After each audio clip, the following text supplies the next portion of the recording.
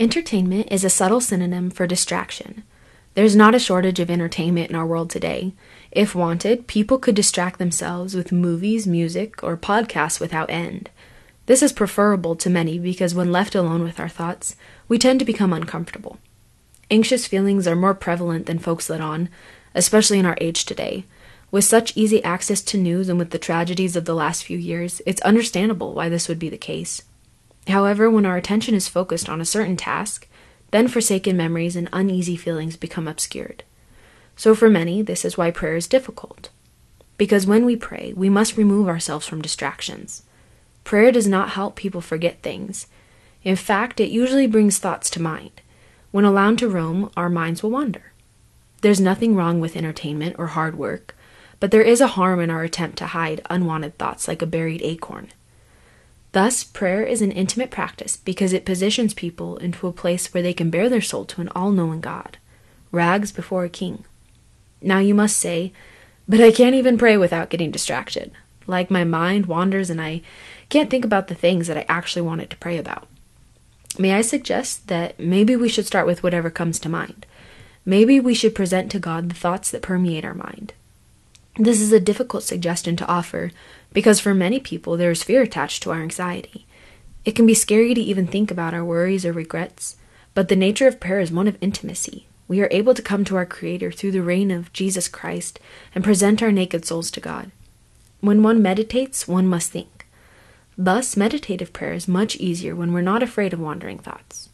So, when you pray in privacy, don't feel ashamed of your rags, but rather present them as if it's the only thing you have to offer. Try meditating on this statement and consider its meaning. I appeal to you, therefore, brothers, by the mercies of God, to present your bodies as a living sacrifice, holy and acceptable to God, which is your spiritual worship. Do not be conformed to this world, but be transformed by the renewal of your mind, that by testing you may discern what is the will of God, what is good and acceptable and perfect. Romans 12:1 and 2. Hey, thank you for listening to Rags Before a King. My name is Jesse. I wrote these for a little Bible study that I hosted. This is the second part of a 5-part series that I wrote, and the main emphasis behind these meditationals is to consider the Bible in a way that keeps it in your mind. The Bible is very thoughtful in how it presents itself, and by allowing it to ruminate in your mind, you're allowing the Holy Spirit the opportunity to utilize the Word of God and influence your thinking patterns. The story of the Bible talks about a creator God who interacts with his creation and specifically his people. This story is told through narratives, poetry, and simple, straightforward statements. It starts in a garden. It was a beautiful place, really, a little slice of heaven on earth. In this garden, the Creator God interacted with his people. He cared for them, and he wanted them to rule over the world with him. But the people were inspired and deceived into wanting more than co-ruling the world with their Creator. Rather than being image bearers of their God, they wanted to be their own God. This desire resulted in a rebellion, and the Creator God was moved to exile his people. The rest of the Bible story shows how God worked over the years to restore and bring back his people. The way this story is told and the process of how this story was compiled is layered. There are analogies, metaphors, and parables, which can all be found in straightforward narratives. It is our responsibility, then, to discern the difference between literary and literal meaning. Another complication we find in interpretation is in how the Bible was written. Traditionally, it is said that there were about 50 authors throughout the Old and New Testaments, and that these authors wrote it over the span of 1,500 years. If we take into account the scribes and editors who preserved these writings over the years, then we are well into the hundreds of contributors.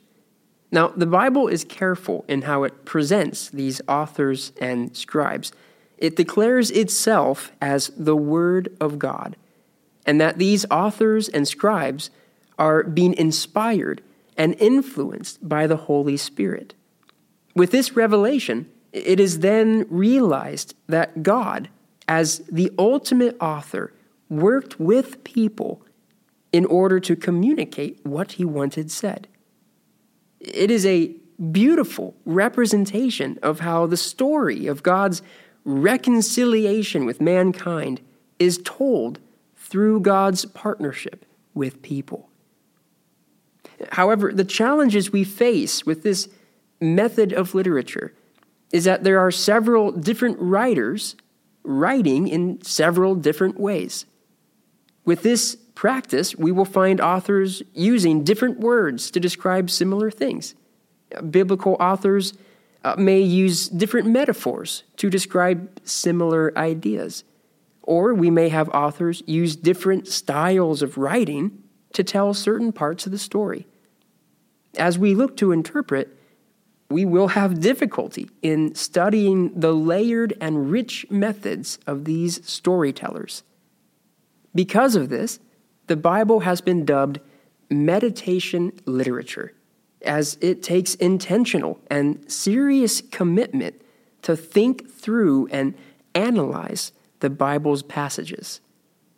With this awareness, we should interact with the Bible with purpose and keep it in our minds as we think through its layered depths.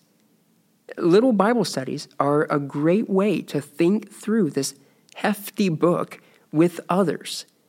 Listening to others and sharing your ponderings, having that corporate consideration is an incredible way to walk through this book in community.